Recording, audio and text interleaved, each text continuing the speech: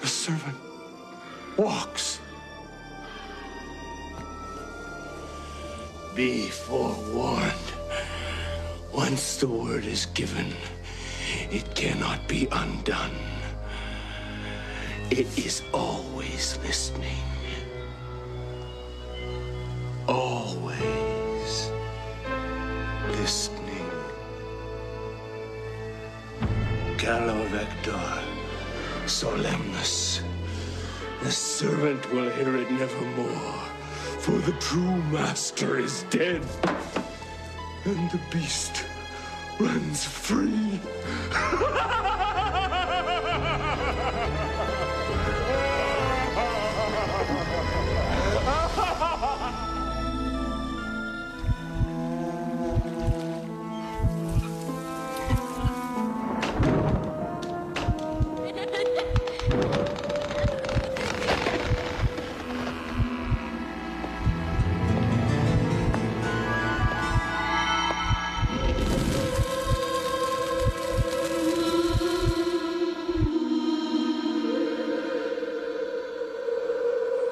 Calvector Salaminos, Gut Buckets. This is Big Orange Couch, the 90s Nickelodeon podcast where we talk about all things 90s Nickelodeon. My name's Joey. I'm Andrew. And I am Max. And this is episode 191. We're talking Are You Afraid of the Dark? The Tale of the Guardian's Curse versus the Tale of the Silent Servant. I'm excited. Yeah. Am I the only one, though? No. Are these known as good episodes? I think they're like considered sort of middling, maybe like toward better than middling, you know what I mean? Not like top tier, but right under that maybe. Yeah, just better than average. Yeah. Gotcha. Okay. But yeah, Andrew, we were kicking around a bunch of versus ideas, and this was one of the options. What drew these two together for you? I just recognize. I mean, from what I remembered of them, I thought they were like very similar episodes, and I think that proved true. Yeah. There's a lot of stuff in common. You got I don't know, kind of like a curse / spiritual monster element. Yeah. You got siblings with just a dad, which is interesting. And like kind of in both episodes, it seems like the monster is like they play it like more like a Jaws approach, where it's not like always visible. Yeah, definitely. Yeah, that's exactly what I was thinking about. The Jaws, not quite on the level of Jaws, but I don't think they pulled it off like Spielberg did. Also, I think they're very close in quality of episode, like shockingly close as I rewatched them. Yeah, not too far apart. I'm actually, I'm legit excited. I'm excited because it's always fun to judge. You guys have never been matched up before on a versus. And I was thinking about it. I'm like, this is kind of like, in baseball terms, it's what we call a pitcher's duel. You know, where it's going to be kind of like, I think both of you have a style where it's kind of like a slow grind out, you know, as opposed to like Melissa and Chris, where it's like a slugfest. You know what I mean? Where like you're just going to be knocking home runs. Yeah. I think this is going to be exciting. A battle of the minds. Didn't I go against Andrew for Doug and Hey Arnold, or is that against you? That was me. Yeah. Okay. So I've done two, one against Melissa and then one against you, and I'm one. You're 1-1. Okay. That's right. Okay. Yeah. You know what? Speaking of that that episode with Melissa that you did, what were the episodes on that? Dark Dragon and Vacant Lot. Since then, I've decided that I don't know if I even if we talked about like which episode we liked more, but since then I think I definitely like Vacant Lot more. Yeah, I think so too. I think I had Max had Dark Dragon. He won. Yeah, but that's strong. But Chris judged that episode. Okay. Yeah. Well, I mean, that may just be a testament to his arguing. Max brings it. Win, Yeah, after the first win, I was feeling really good, and then really I thought I should have easily won that second one against you there, Joe, and you crushed me. Easily. And you had the no, I'm saying that like I had the easier hand dealt to me, and Oh. I still lost. Mhm. So I'm not feeling too confident right now. That's all I was No. trying to figure Oh, out. Max, I want you pumped up. I want you going for blood. That's what the listeners want. They want to hear Right. you, they want to hear you guys scrape. Yeah, I can Let's take do it. it. But we can't do it yet because there's a little segment we need to get to, which is called Taking It to the Max. Are you ready, Max? Oh, okay.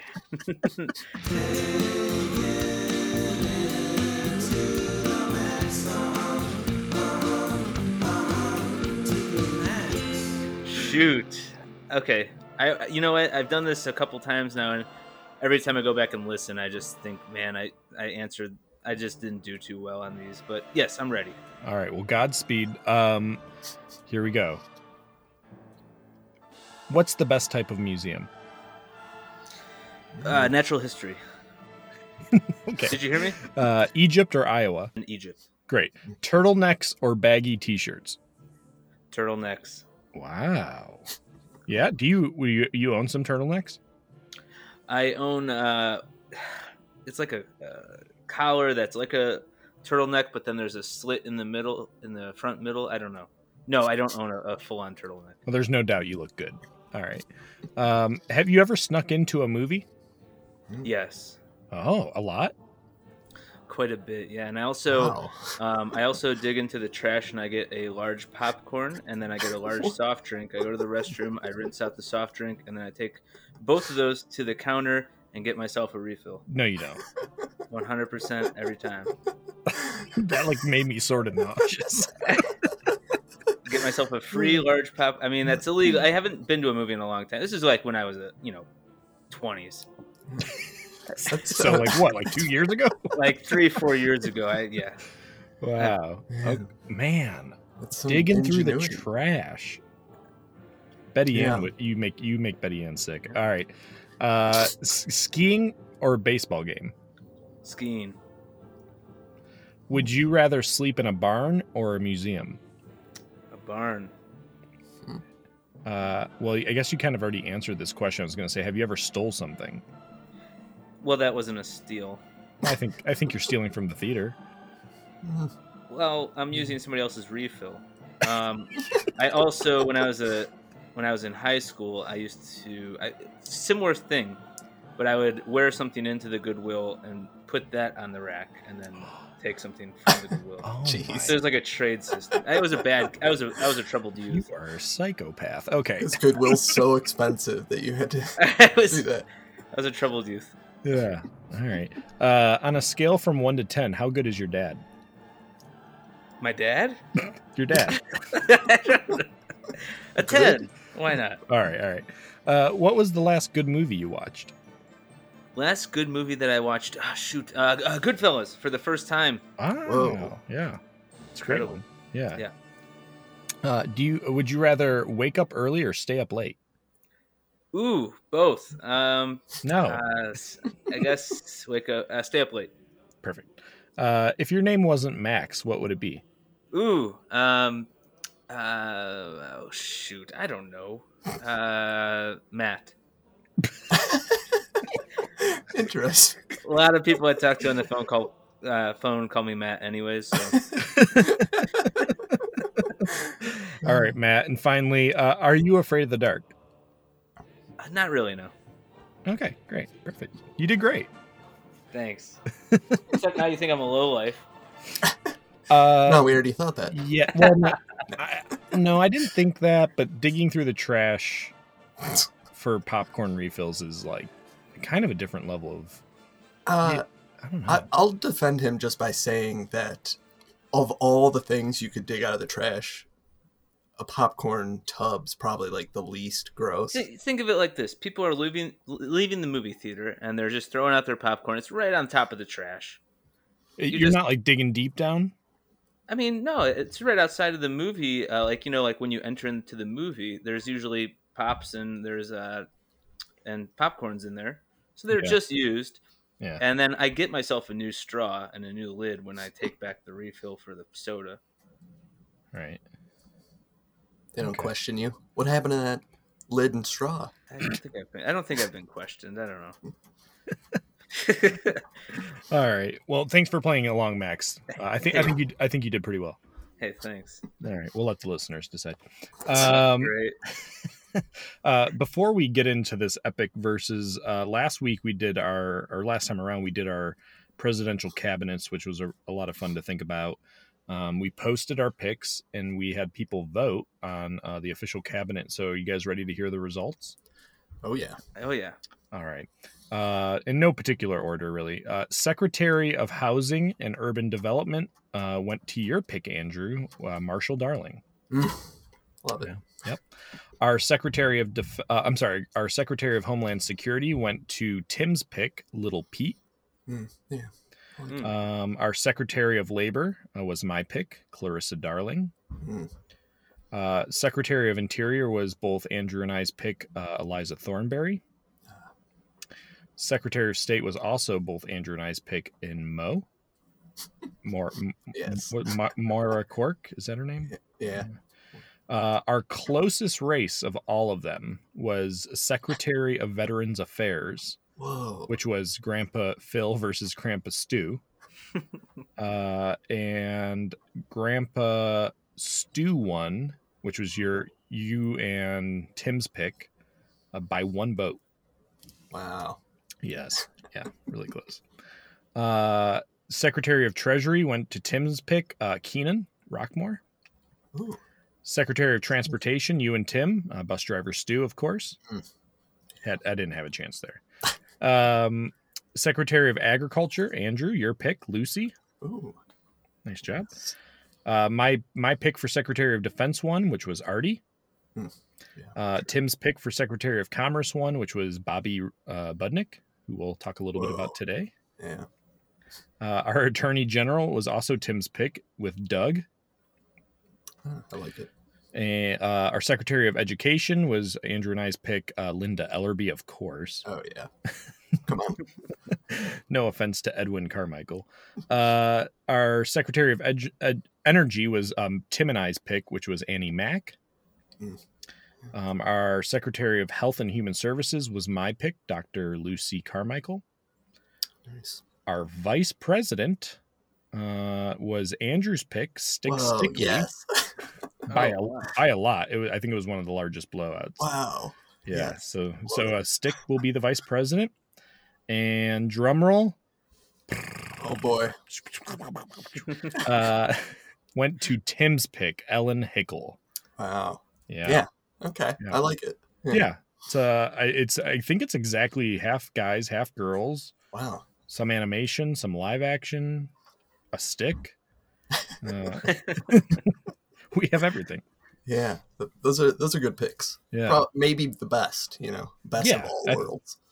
Yeah, we've already gotten some messages of people, saying stop the steal, but I think it was fair and square, and I think that's a healthy cabinet. We appreciate everybody voting. Yeah, that's awesome. Yeah. All right, Andrew, do you want to talk about the topics you and Max are going to be debating today in Versus? Yeah, we're going to be debating story, scariness, characters, monsters, and the Midnight Society. Excellent. Classic. Yeah. All right. Are you guys ready for some Versus? Gonna put it to the test. Gonna put it to the test. Who's right and who's wrong? Gonna try to win it all. Oh boy. Yeah. Did you watch both episodes? Yes, I've watched both episodes. Okay, all right. Maybe I'm not the best just wanna Versus get a person, feel but I'm at least for- going to watch both episodes. Okay, all right. I would have nothing to talk about. I definitely assumed. Of course, you watched your own, but I could see you maybe trying to. Oh my Yeah, gosh, the look best them you through guys my think of name. me. All right. Oh, brother. Perfect. Okay. Well, I'd like, of course, to start with story, just in case people haven't watched these episodes in a while, to kind of refresh people what each of these episodes is about, why your episode's better. Andrew, why don't you get us started with story? Sure. So my episode, The Tale of the Guardian's Curse, is about a couple kids who have an archaeological professor father who is busy all the time, and they're getting ready to go on a vacation, but the dad's so busy working that he has to cancel it. My God, where did you find it? It was hidden behind a false wall. Must have been sealed there for decades. Unless I'm mistaken, it's It's from the Egyptian Temple of Light that was robbed in 1921. yes, quite. We have to get this to my lab now. You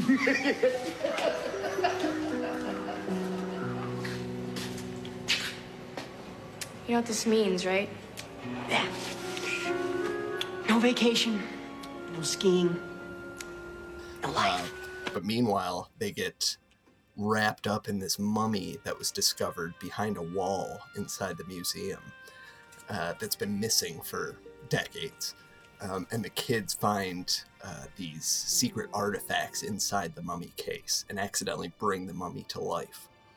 So as the mummy chases them around, they eventually make their way over back to the museum, and we discover that, in fact, their father was kidnapped from their house. So they go back to the museum to find him, and they discover that his colleague, Dr. Capel Smith, was actually responsible for kidnapping the dad, and he wants the artifacts for himself. But the kids trick him into using one of the artifacts wrong, and he ends up turning into a stone statue. And then we find out that the mummy is in fact good, and she presents herself, and they bring her back to life to live in the modern day world. Yeah, Mina, right? Yeah. Did you watch your episode? What, did he miss something? He wasn't kidnapped. What do you mean? He went into the museum, and got him with chloroform when he went there. He didn't get Oh kidnapped. yeah, you're right. My bad. Oh my gosh. Okay, their house was a mess because Dr. Capel Smith was there. Okay, all right. He Thank definitely you, Max, for correcting me. That was so rude on my part. No, go for blood. Yeah, he definitely broke and entered. Yeah, but he wasn't kidnapped, and also the mummy wasn't chasing them around. Well, that's what we're supposed to believe, though. Oh yeah. Like, Sure. Yeah. Okay, sorry. You can edit Okay. that out. So, no, don't worry about it. So, just my take from this episode, I think it starts out with a bang, with the discovery of a hidden museum chamber containing the lost sarcophagus. What is that thing? Sweet mother of pearl.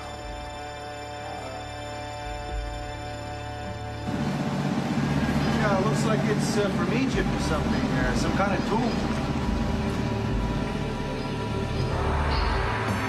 Ain't these things supposed to have curses on them or something, huh? Get out of here. You watch too many movies. Which is just something that maybe I'm just a sucker for, but I love this hidden object that has been lost and rediscovered. The episode is really fast paced, so much so that at first I was thinking, man, this is almost going too fast. I was waiting for mistakes to crop up because of it, but ultimately it felt good throughout. Even though it feels like it's constantly moving, all the story elements kind of came together nicely still. In particular, I thought I was kind of expecting the mummy to show up way too soon, to feel like the mummy was showing up way too soon to the museum, since it moves so slow. But as I was watching this, I realized a lot of time passes between the time they wake the mummy and the time it shows up. So I felt actually pretty good about that. I think it hits a pretty good balance between feeling like an adventure and with scary moments. It's got like it has that thing that's in some Are You Afraid of the Dark episodes where like the non-scary stuff feels really comfortable or something. Like the music is really nice, and I don't know, it feels very real. I think it successfully creates the illusion of the world in the story being bigger than what we actually see on the screen, especially thanks to the Egyptian lore that they admittedly kind of make up in this episode. I think the items are really cool, and they weave them into the story really well, so they have a purpose, and it's pretty clear, I think.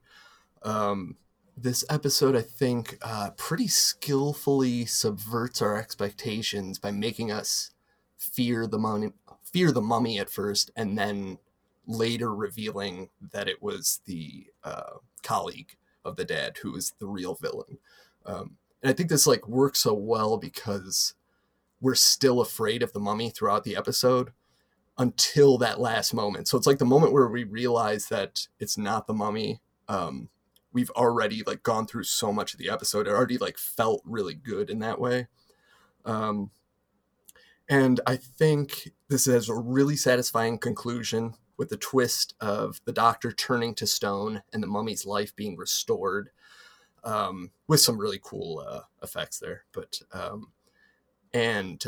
so I think this episode really, what it really does well is like take the classic mummy movie tropes and kind of just twist them a little bit effectively. And I also just wanted to mention that this is a rare episode in which the parent isn't the bad guy and actually plays like a fairly large role in the story instead of being like just a background character. So I was actually surprised by like how strong this episode plays out. I think it kind of like exceeded my expectations in rewatching, actually. So, Cool. Awesome. So the Silent Servant starts off. We enter the frame, and we're looking at this sorcerer who's in this old barn. Sorcerer. And yeah, he's a sorcerer. I won't. Well, okay. So first off, we see this crazy man. He finds this double dragon like emblem, this like little, this great artifact, and he discovers that there is a scarecrow and runs off. And then the sorcerer realizes there's a sorcerer there who kind of created this scarecrow. And he locks the scarecrow away in this barn and goes and chases after the man that discovered the scarecrow. What have you done? It attacked me. It's here. Cala Vector Solemnos. The words don't work.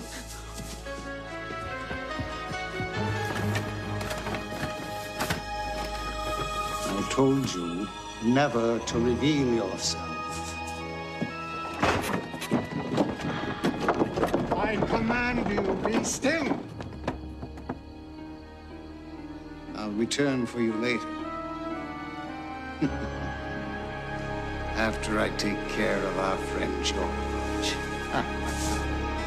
Then it fast forwards 20 years later, and we meet Jared and Anne.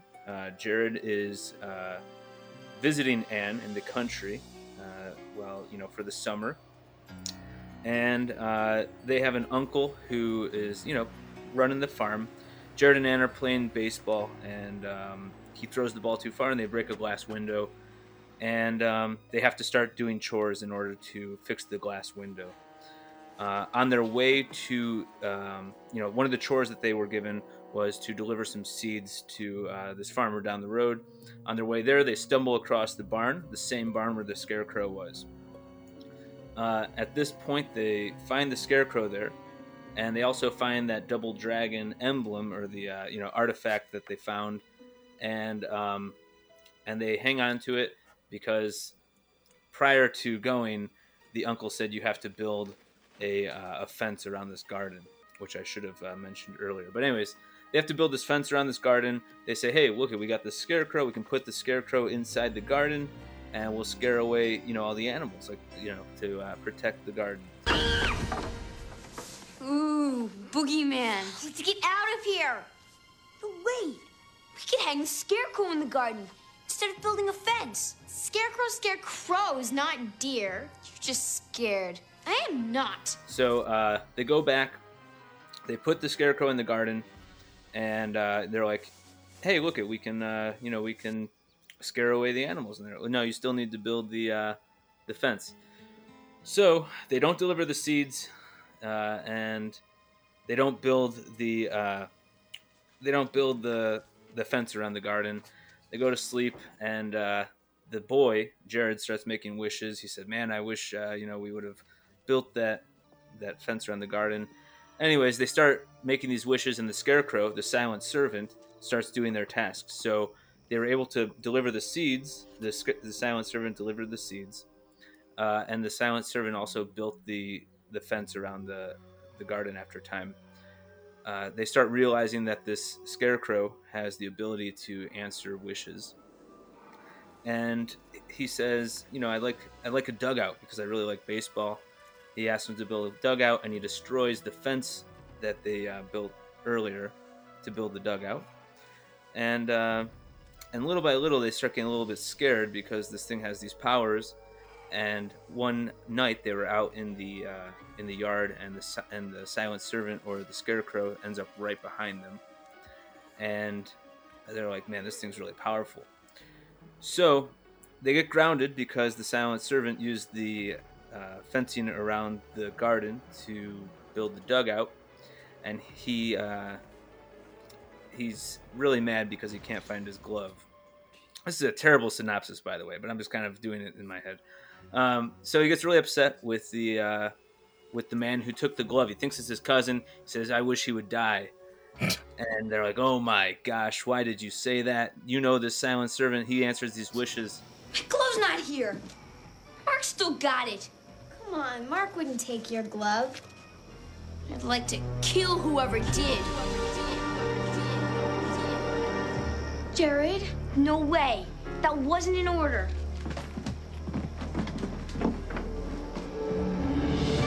Oh man, that thing's going after Mark. We gotta stop it. How?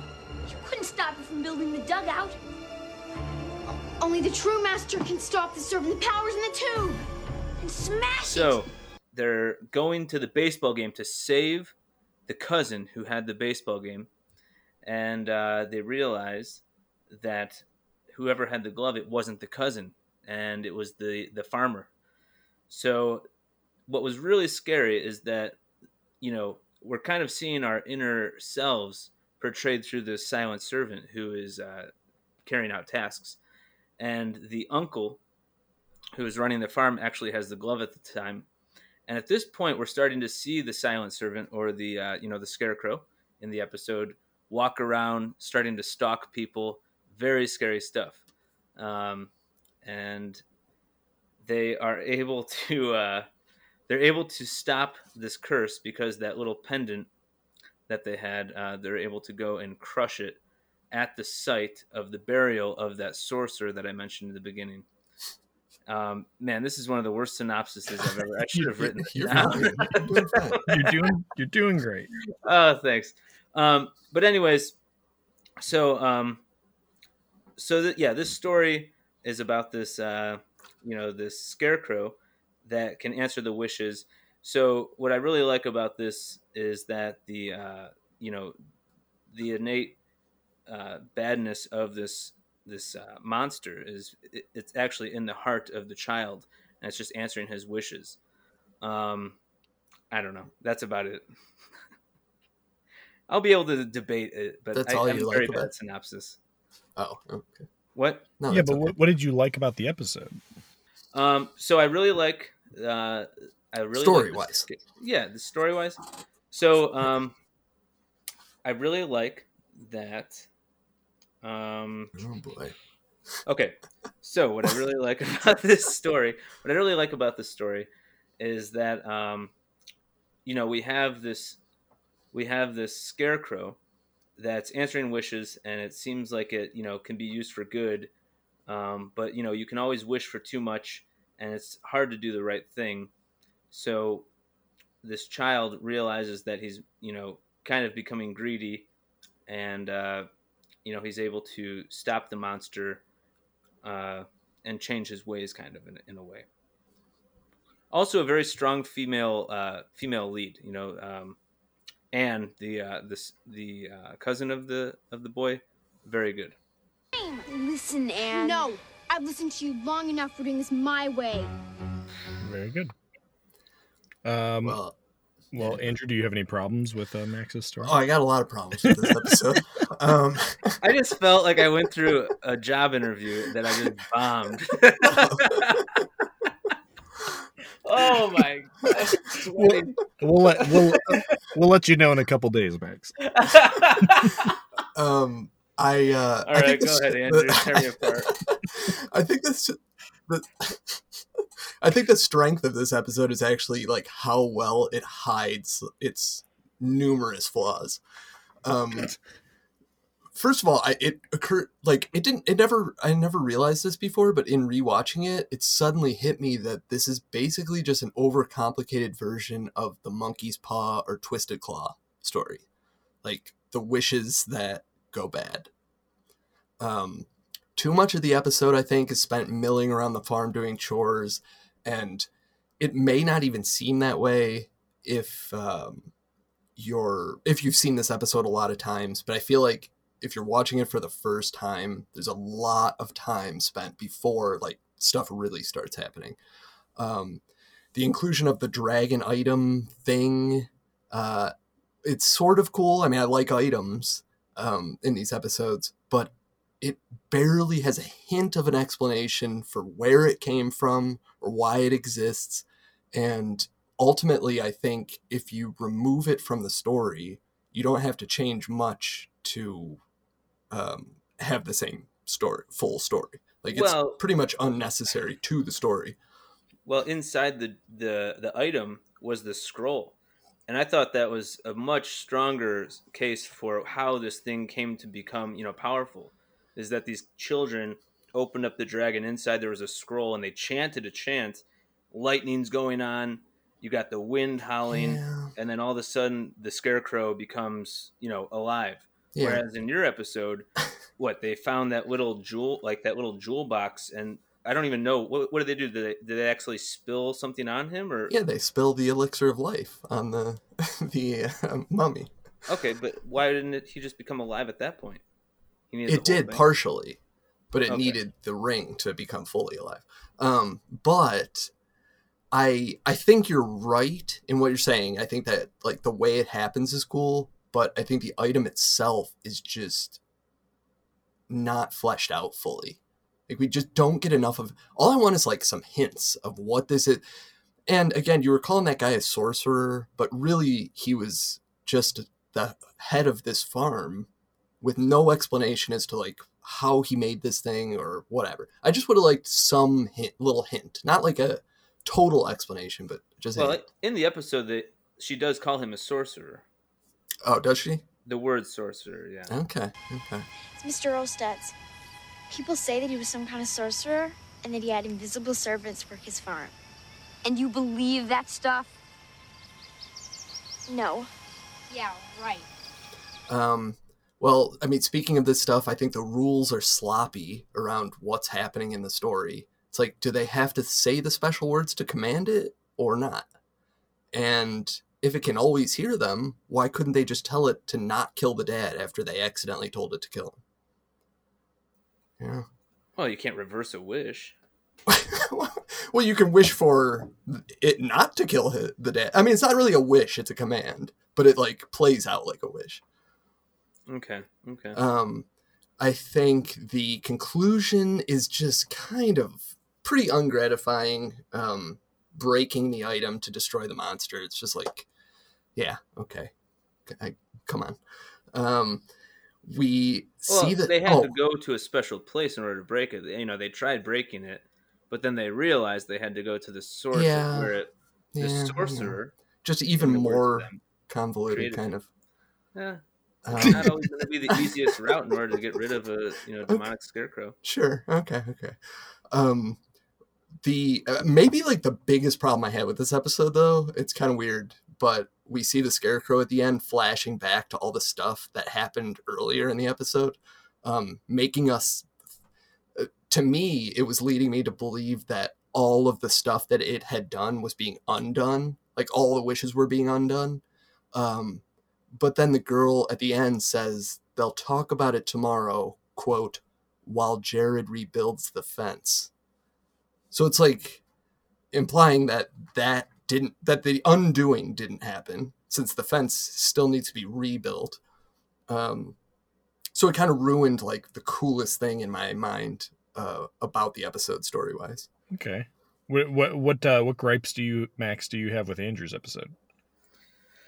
I don't know what he was talking about when he was saying how it just hits off with the bang. I mean, I just kept tapping my phone while I was watching. I said, "How long have I?" It's halfway in the episode. And Are you serious right now? Now I'm interested. Wait a minute. I gotta just say that this is like 1 minute at the beginning of the episode.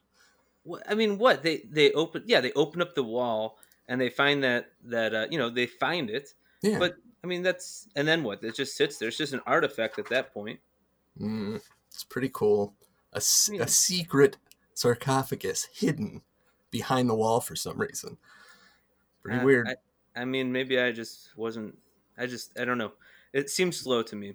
Okay. Also, once it started getting really good, I'm watching it and I'm thinking, okay, they rode their bikes from their house to the museum, and then they get scared and they ride their bikes back to the house. And they're at that point we're thinking the mummy's there, and I'm thinking, okay, what's faster than a bike? I mean, it would only be a car. Well, this is the mummy beauty of this episode. What's that? That's the beauty of it, though. That was Dr. Capel Smith. Right, exactly. And then it's back, and at that point I'm thinking, okay, well, it's not scary because there's just no way this mummy's cruising around town that quickly. And then we find out the whole time the mummy hasn't even been doing anything. The mummy's not even a bad character. So like the antagonist of this entire story isn't even the mummy, it's that guy. And then when that guy reveals, oh, it was him that was there, we're 15 minutes in an episode that got good after 10 minutes, and we're already doing a flashback like we're at the end of like a Christopher Nolan movie, recapping everything that's happened that he did. And it's like, man, I've only been invested for 15 minutes. Do I really need this? Like, okay, I'll need this flashback? I'll just say that both episodes had that weird flashback. Another thing that's the same about them in a weird way. But I think in Guardian's Curse, it like made sense. I mean, I don't love it, but it made sense. But in Silent Servant, I don't know what was going on. Like, what was that? When was the flashback in that one?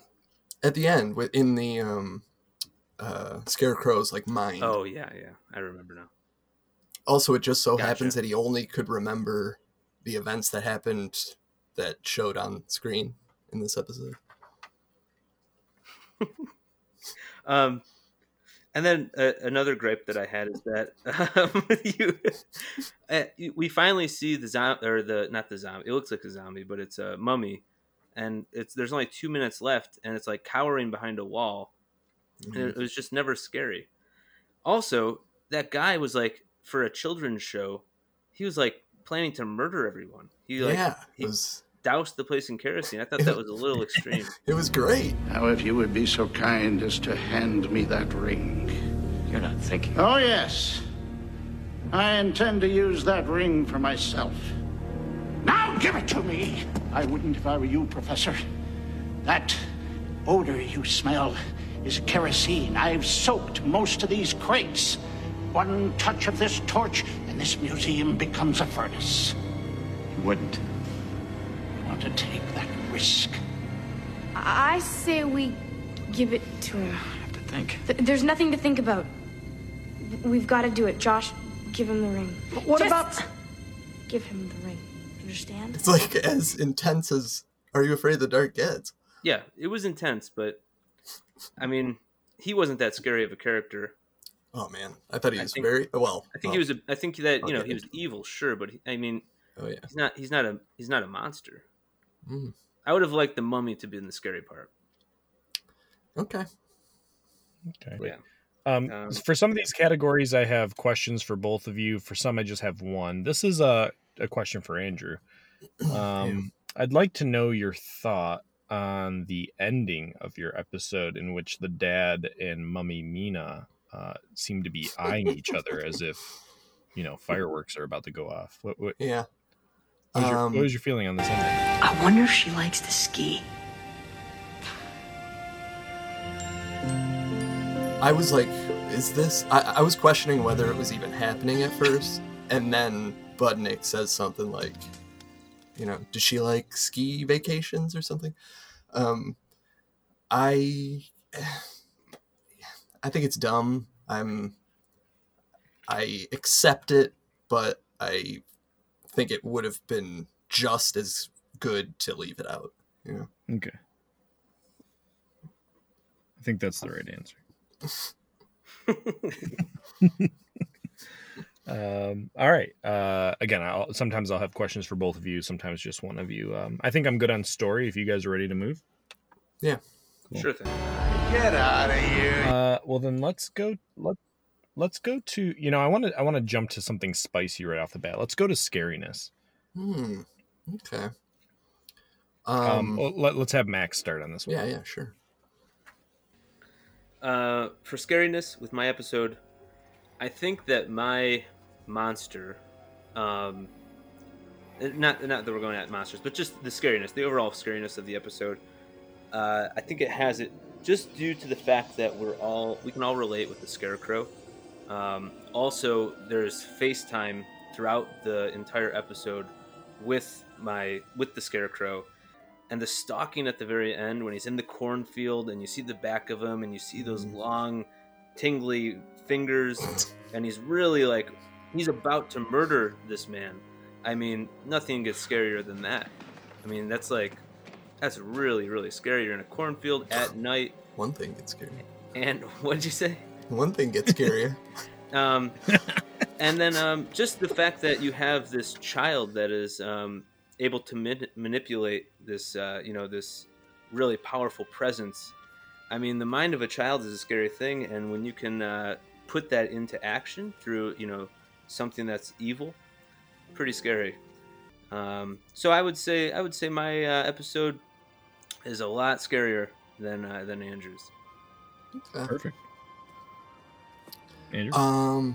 So for mine, even though Max was putting it down, I think that the mummy makeup is ultimately very good and effective for Are You Afraid of the Dark? I mean, when you get a shot on the close-up of the mummy's face, it is pretty grotesque.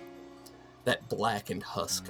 I think this episode has a great use of suspense and creepiness, as you have the impression of the mummy moving around, and as you think that the mummy is roughing up their house and kidnapping the father. I think that there's just something on the line there. There's a pretty good jump scare with the fake mummy, just want to note. I was thrown off by that.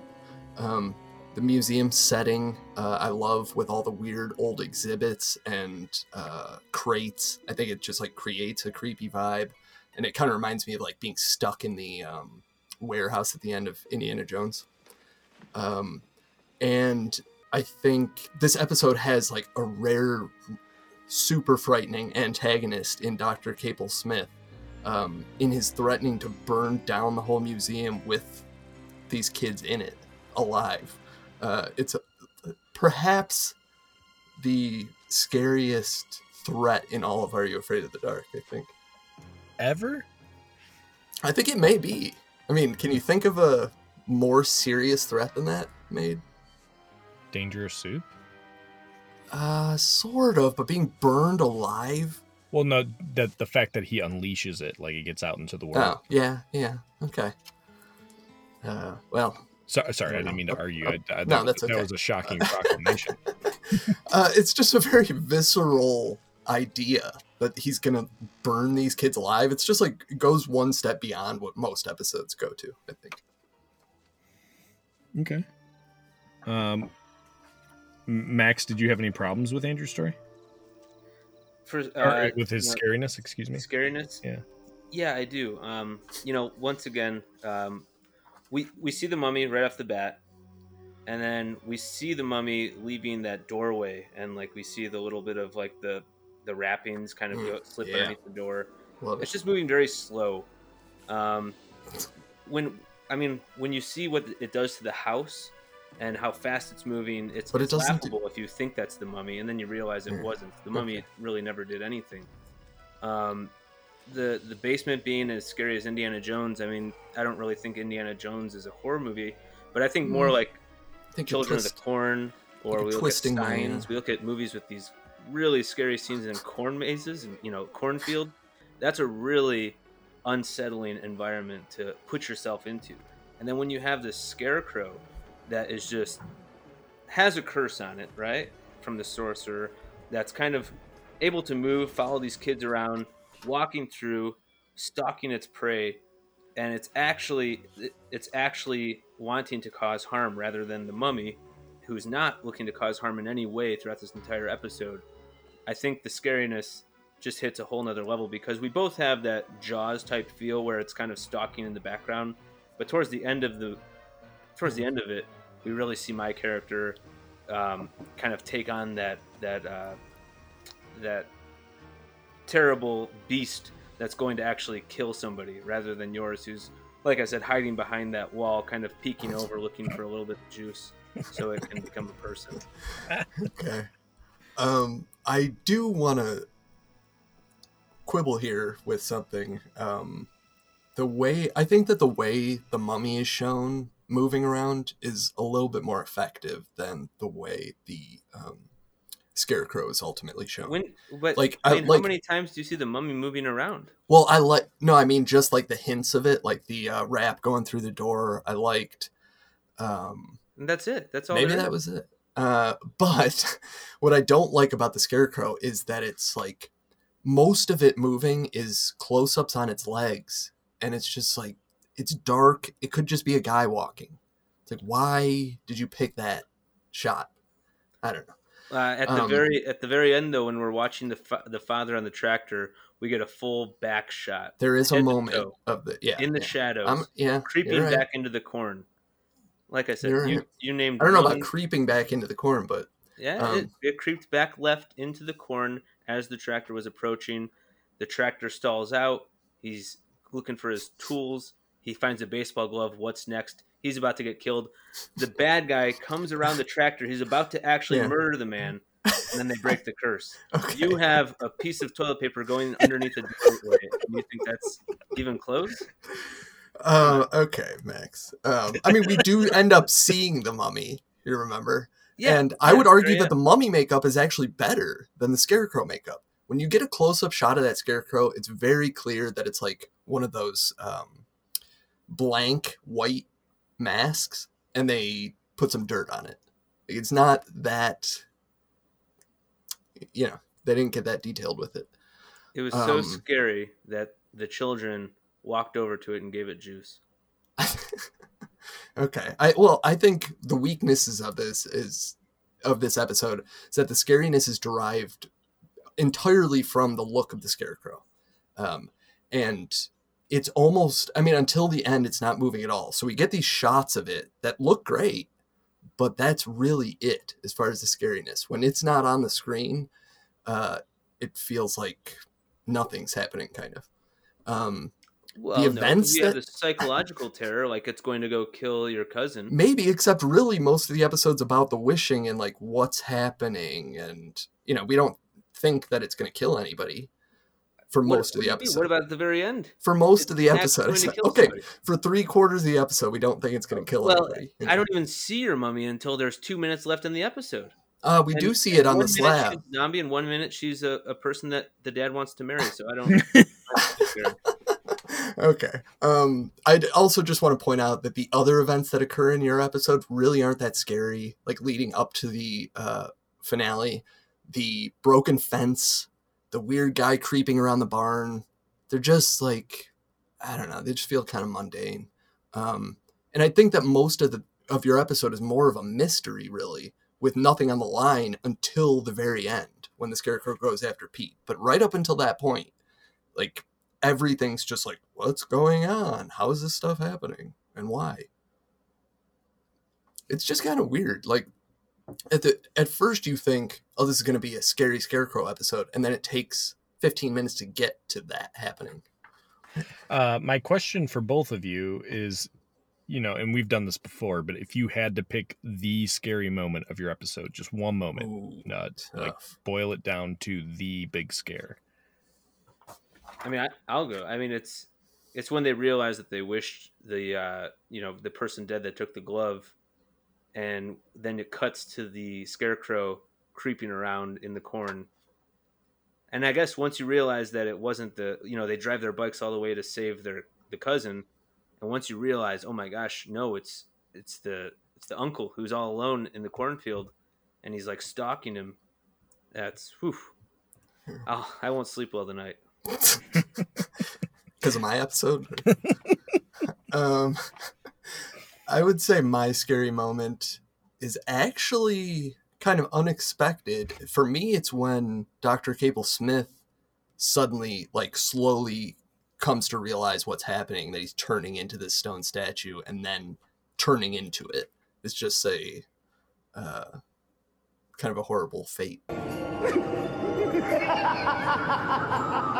Behold, you are now gazing at an immortal.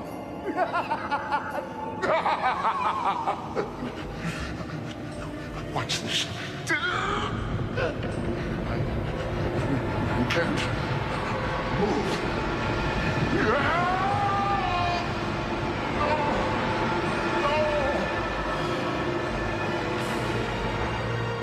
Look out! I think I have what I need here.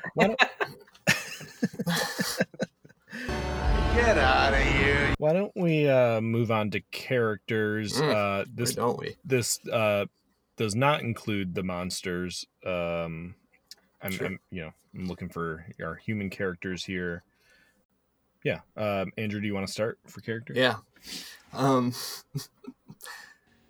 I mean, probably the most exciting part about either of these episodes is Josh Dugan, played by the incomparable Danny Cooksey. The incomparable. I love seeing him here in a different show. I love that he's like a slightly subdued version of the character he always plays, kind of. And we've got her. Who? Ina was a goddess. The ancient Egyptians believed that she used her ring of eternity to bring forth life from the earth every spring. She should have used the ring on herself. Maybe she wouldn't be stuck in this old box. But there was two sides to the legend. Mina was beneficent, but vindictive. She supposedly had the power to turn her enemies into stone. Got it.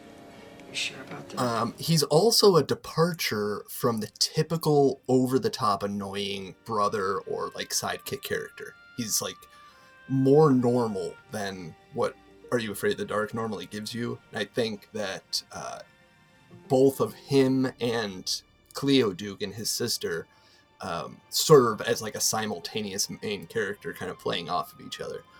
She's the smart, responsible one, a strong character who drives the story forward while keeping Josh in check. So I think I like this character being around the Danny Cooksey character, kind of control. They're, keeping them from going completely crazy. We also have James Dugan, the overworked single parent. He has an interesting profession as an archaeology professor, and actually has a lot more to do with the story, I found, than your typical Are You Afraid of the Dark parent. Like, the story actually hinges partly on him getting caught by Dr. Cable Smith. Professor Dugan, this is amazing. In all my years... I'm on vacation, Dr. Caplesmith. 5 minutes and I'm gone. I believe you'll think twice when you see what we've got.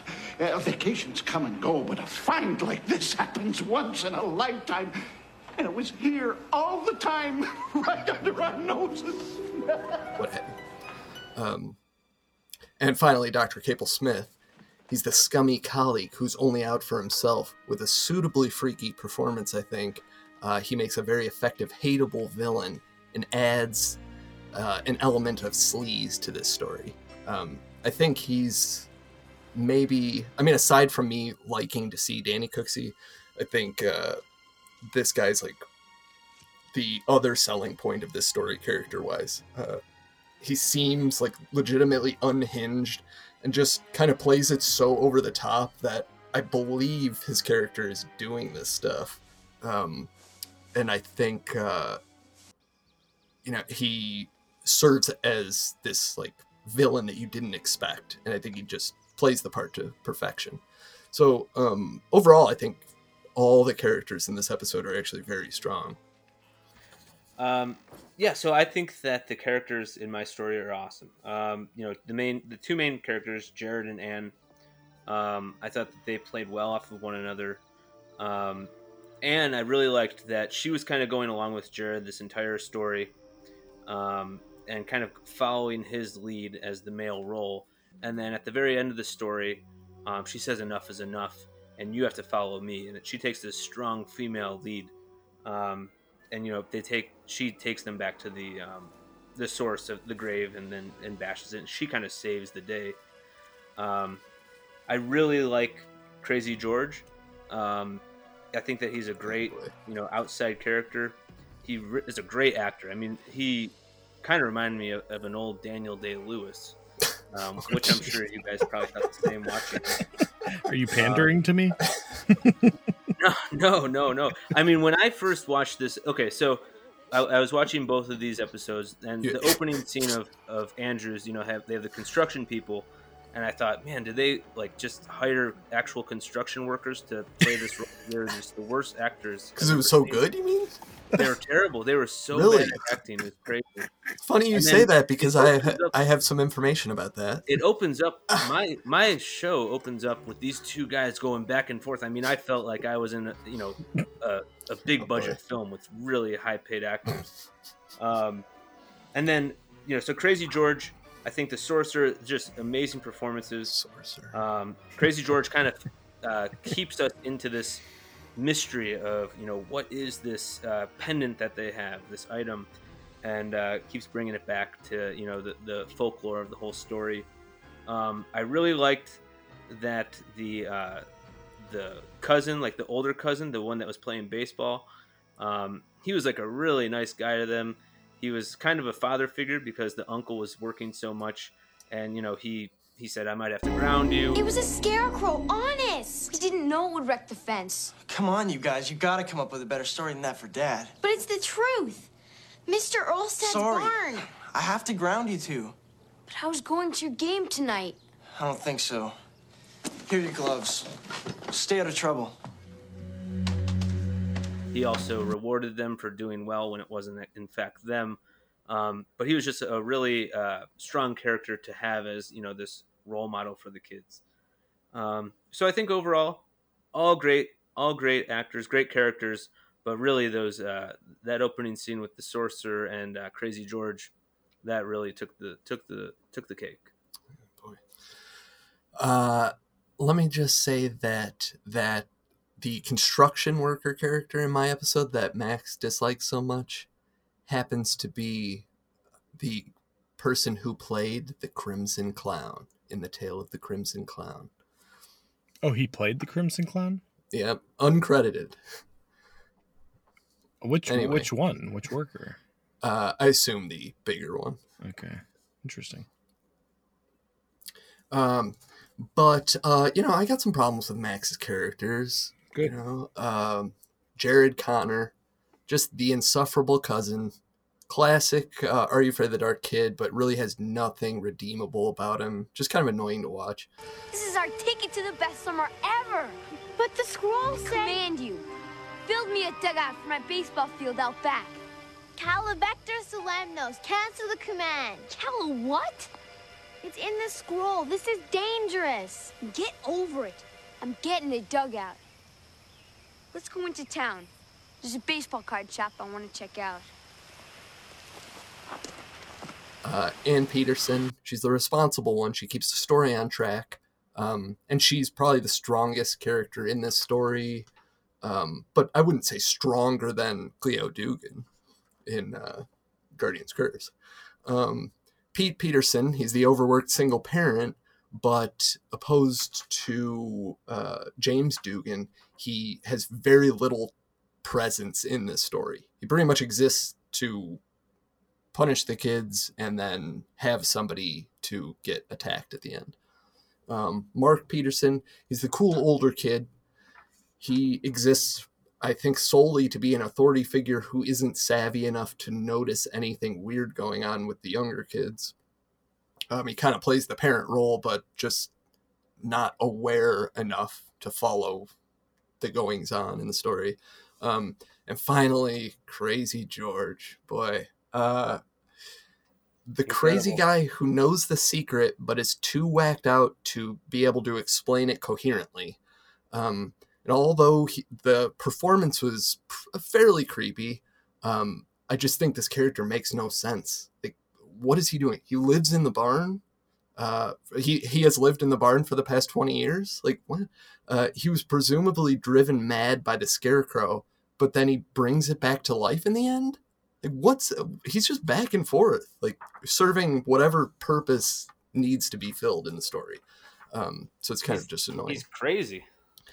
Yes, he's a crazy guy. I don't know. I don't like him. Max, do you have any bones to pick with Andrew's characters, or did you already do that?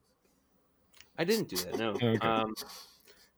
I thought they're pretty good. I'm not going to go too hard at them. I think that just the overriding story or whatever you would say.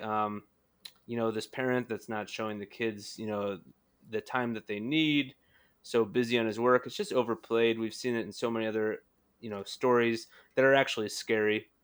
And just, I don't know. It's just nothing to write home about. They didn't have like the Crazy George moment in that episode.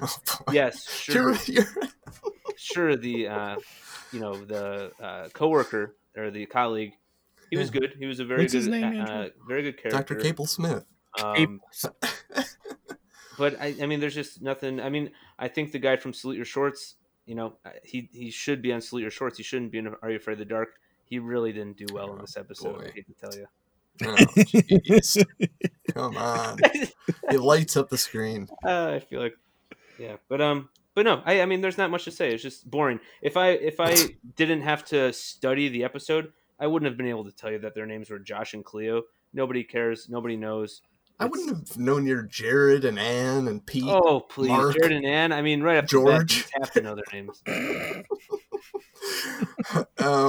I think Dr. Capel Smith was just like a superior character. He's like the foil to Crazy George, but just better. Right. Well, yeah, but I would say that hurts your story. That there's really no monster. There's nothing to be scared of. It's just, there is a monster, and if you're seeing this for the first time, you're thinking the mummy's doing all this stuff. Yeah, but there's just so many holes that you're thinking like, okay, this mummy can't be getting around like that, and then you find out it didn't. It was. But that's kind of the beauty he was of it. I think he was a great villain, but the beauty of it is like also hurt the fact that your monster wasn't scary. Okay, I think what makes it great is that I was starting to think watching this, oh man, this thing's moving fast. Like, how is this mummy moving so fast? So it's just like this trick that they do, and I think for a kids show, like, it was done pretty well. Okay, all right. I think you guys pretty much answered my question. I was going to ask you guys, who do you think was more integral to the story, Crazy George or Dr. Capel Smith? Oh, boy. Because I think they do in some kind of way share like an importance to the episode. Yeah, and they're both a cuckoo. Yeah. But I feel they definitely share like a similar place in the story, or like purpose in the stories. But I think Dr. Capel Smith, of course, is far superior to Crazy George's antics, whatever he's doing. Well, I think without Crazy George, you wouldn't have this scarecrow or this vial, this item that can unlock the curse. I think that he's just such a crazy man that this scarecrow has just been living inside his mind his entire lifetime since he found out about it. He just couldn't let it go, and he held on to that scroll just in case he ever wanted to awaken it again. It got stolen from him. He finally got it back after the scarecrow had been, brought to life again. And the scarecrow goes back. The scarecrow's no longer with us. And what does Crazy George do? He unleashes the beast again. This man has been tormented his entire life, and you can really see that in his performance. Command you, finish this fence. Take it back. You heard what George said. It's evil. George is crazy. What's your excuse? He really plays a great role. Now, I'm not going to say that the colleague of, Professor Cable Smith, I don't think he did a bad job in his role. I think he was very important to the story, but I think that they could have made an episode more so based around him rather than an unscary mummy. Okay, well, I just think Crazy George could be removed from the story, and you wouldn't have to change much to have the exact same story. Just be like, I think you could remove Dr. Cable Smith from your story, and you'd actually have a scary mummy story. Rather than a madman who wants to kill children. I totally disagree. You would have just a standard mummy nothing story. He's what makes it interesting. Oh boy. Okay. Get out of here. Let's move to monster. Yeah. We talked a little bit about scariness, but let's really focus in on the creature here. If Max, you want to start? Sure. Yeah. So the reason I find this scarecrow so much more scary than the mummy, there's a few factors. So one is that you have this backstory with the sorcerer who's put this curse on the scarecrow and sealed it away in a scroll. And when the kids find that scroll and read this chant, this horrifying chant that really shivers you to the bone, and then you see the wind and the lightning, I'm like, goodness, you're just getting so scared. And then next thing you know, you have this evil scarecrow. Another thing that's so scary about it is that it listens to whatever you say, right? So like the human mind can go in so many dark places, and when you say, oh, I wish that man would die that stole my glove, this thing is actually listening to and will do it. So the fact that not only is this thing listening to your every wish that you say, and that it has a curse that is comes up with this terrible chant that's said, and the storm and everything, but it's also much more frightening because, like I said previously, when you realize that it's bad and it moves behind them and it's stands still, it's still on its little post, and you're thinking, oh, that's not that scary, and then you get to the end after the wish of wishing somebody dead, and this thing is creeping through the cornfield and actually ready to murder somebody, an innocent man, and it's moving and it's got a mind of its own, and you see him creeping through the cornfield. And then it creeps around the tractor after it breaks down, and he's behind that man. He's ready to strike and kill his prey right before the curse is lifted. It's really terrifying that you have this scarecrow. That the makeup's great, but it's just it's actually ready to kill somebody. The costume design is just really good as well. Like that leathery looking face that the scarecrow has, like. Scarecrows can be very scary in real life, but then, you've never really seen one with that type of face. I thought it was really well done with the makeup, and then also the hands and the movement of it. Cool. Andrew, what works here for you? Yeah, I think that where Mina the Mummy shines is in just being a more fleshed out, just more realized character. Of the Ring of Eternity was widely known, but there's also mention of an elixir of life.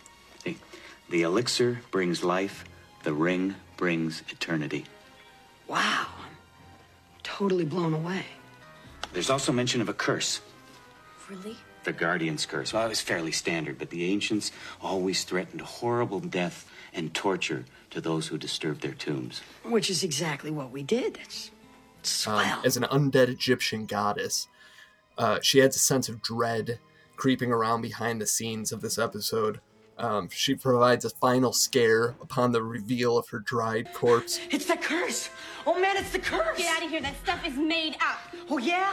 Does this look made up to you? It's real, Cleo, just like the legend No said. way. What about that bottle you're carrying around? That's real too. And where's the mummy? I don't believe it. No? It's gone, Cleo. What are you saying? That a 10,000-year-old mummy just hopped off the table and... And she ends up giving the episode a satisfying ending, adding a whole new element to the story when her youth is restored. I think that there's an interesting approach, the way they used the monster, the way that they had it behind the scenes so that the viewer doesn't know exactly what it's capable of or what it's doing. I think the payoff upon seeing its dried up face is pretty satisfying walking around. In spite of what Max says, I think the decaying makeup is pretty creepy and realistic looking as far as dried up mummies go. This monster is a great instance of the benevolent monster that seems bad throughout the episode. Are You Afraid of the Dark does this sometimes, and I think it just succeeds here pretty well. And I think finally, the big difference between the Mummy and the Scarecrow is that Mina has a history that we get to explore a little bit. She exists beyond... You get the feeling that she exists beyond this story. She lived a whole life. She's just got this whole backstory, this whole history behind her. And I think it just adds a little bit more to the whole episode. Max, why is Mina the Mummy not scary? Obviously, Andrew, maybe you can answer this. Who was Mina trying to kill? She wasn't trying to kill anybody. Exactly. She wasn't. She was a good person. That doesn't mean she's a bad character. The way that her story, everything that happens, in my story, where the Scarecrow comes to life, and you have this big event, right? This monumental reading of the scroll, wind, lightning. You have the Mummy, and she just accidentally pours some juice on a little bit of her clothes, and now she's walking around very slowly. You don't even see her. You just see the wrapping go underneath the door. But you do see her later. You do see her later, and like I said, there's 2 minutes prior to the end of the show when you finally see her, and she's just not very frightening. I think not that all the about the makeup's done scares. well, but I think maybe the body language that the actor chose to put into the Mummy just made it just not so scary. And at that point, we already know that the Mummy wasn't the bad person. So just the fact that you don't see the Mummy throughout the entire episode, they do a bad job with the jaws, trying to make it seem like, it's just always around you, because you realize, a little bit after halfway through that it was actually that professor guy. So it wasn't scary, and it didn't touch me. It's not like I got to know who Mina was or what her backstory was. It was just not very good. Andrew, do you have any thoughts on the Scarecrow? Oh, I've got thoughts. Oh boy. So while the Scarecrow, I think, is effective for what it is, it's nothing that we couldn't have made ourselves. If you look up close, it's just an old suit, one of those blank masks, and some straw. It's maybe one of the simplest costumes in the series. A lot of what makes the Scarecrow scary, also, I find, is really the camera work and the lighting. It's these shots that he's in, not necessarily the character itself. If it wasn't shot in this particular way, it wouldn't have been scary at all. I think some of these instances where they show his legs walking by and like just him peeking out from behind. It's just terribly clear that it's just like a guy in a suit. You know, I love the shot of him like when the farmer is driving up and he kind of like shimmies his way into the corn stalks. Yes. Bias. No. I promise. I'm just joking. It just, that part made me laugh. Also, just like in another instance of this episode being kind of sloppy, the Scarecrow warps to where the kids are at the end. Like, what the hell happened? I was just totally thrown off by that. Like, he can warp now. Like, what is this guy's abilities? What are the rules for this? And since we got so little backstory from where the Scarecrow comes from, I just think it ultimately feels sort of lifeless, like an automaton walking around. Like, it doesn't, it's like a mindless robot killing people. It doesn't feel quite as intense as something consciously choosing to kill somebody. I mean, the teleporting thing I didn't understand. I mean, it was a cool effect, but what do you mean? What do you mean he teleported? Like when the kids got to the gravesite, they smashed the thing, and the Scarecrow teleported from the field over to the gravesite. Oh, you must not know much about curses, because when you have a cursed item and you break the curse, that item will show up wherever the curse was initially laid out. That sounds made up. I mean, no, that's. I'm pretty sure you're making every that. Story you'll ever read.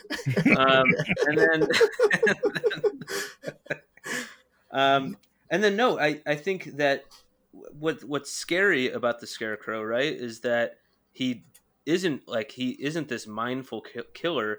It's the mind of somebody that's giving him the commands or the wishes. That's what makes him more scary. It's just a device to carry out these acts that somebody else would like done. Okay. And maybe it just makes us think about what we say, right? Like maybe next time you're mad at your friend, you don't say, I wish he would. I don't know. I guess you wouldn't say that about your friend, but I don't know. As a kid, you have to think. This is a children's show, and it makes you think. Maybe I shouldn't say these words because they have a real weight to them. Yeah, I agree with what you're saying. Actually, I just think like this episode might have been better had they leaned on that more. Like, had it been closer to Twilight Zone, It's a Good Life with Anthony. Like, had it been more about the kid having the Scarecrow do stuff for him, I think it might have turned out a little just more interesting overall. Gotcha. Well, I'm glad I was able to change your mind. Sure. I was going to ask, these two episodes are unique in the fact that like Guardian's Curse is the only Area for the Dark episode that is featured around a mummy, and Silent Servant is the only episode featured around a scarecrow. Do you guys, in both your cases, think that like your episode did the best it could with that monster, with that creature? I think mine actually did really well, and I was even trying to think, what other mummy stories do I like? And the only ones that I could even think of were the Brendan Fraser mummy and the Lon Chaney, or like the original mummy, like the black and white mummy. Besides those, this might be the third best mummy thing ever made. Oh man, I'm not even joking. Nobody tell Tom Cruise. Well, yeah. Wow, third best mummy ever. I mean, maybe I'm forgetting something. Didn't Goosebumps do a good mummy? Goosebumps might have done a good mummy. Yeah. You might be right. Yeah. Okay. But it's up there. Okay. Max, is this as good as Are You Afraid of the Dark could do with a scarecrow? I think so. I mean, really, if you look at even these giant budget films, you don't have any really good horror films based around scarecrows outside of, I'm not saying it's good, but Jeepers Creepers is the only one that really comes to mind. I think it's a really tough route to go down, making a horror film based around scarecrows. And I think that they were able to weave in that little bit of a curse, the wishes. I think that they took items from different aspects from a bunch of genres and put them into the Scarecrow, and it really just presented itself as a masterpiece. Wow. Get out of here. Okay, well said. All right. Well, we're moving to our last category. It always ends up being our most divisive and decisive. I mean, it seems to decide these things off. And this is the Midnight Society segments for each respective episode. Andrew, why don't you walk us through what happens with your Midnight Society here? Yeah. So Tucker comes running into the fire pit with Gary chasing after him, yelling, and the some of the other characters stop Tucker and try to figure out what's going on, and they realize that Tucker has stolen Gary's ancient Ankh. What is it? It's an Ankh. You should have asked. You're always taking my stuff. Tucker, ask him. Can I borrow your Ankh? Don't make this any harder. Oh, all right. Thank you. I need the Ankh, because it's an ancient symbol everybody knows. It means life. My story's full of ancient symbols, but you have to know how to read them. Like the Ankh. It means life, and that's good. But you have to be careful, because sometimes life could be far worse than anything you can imagine. Including death. Submitted for the approval of the Midnight Society, I call this story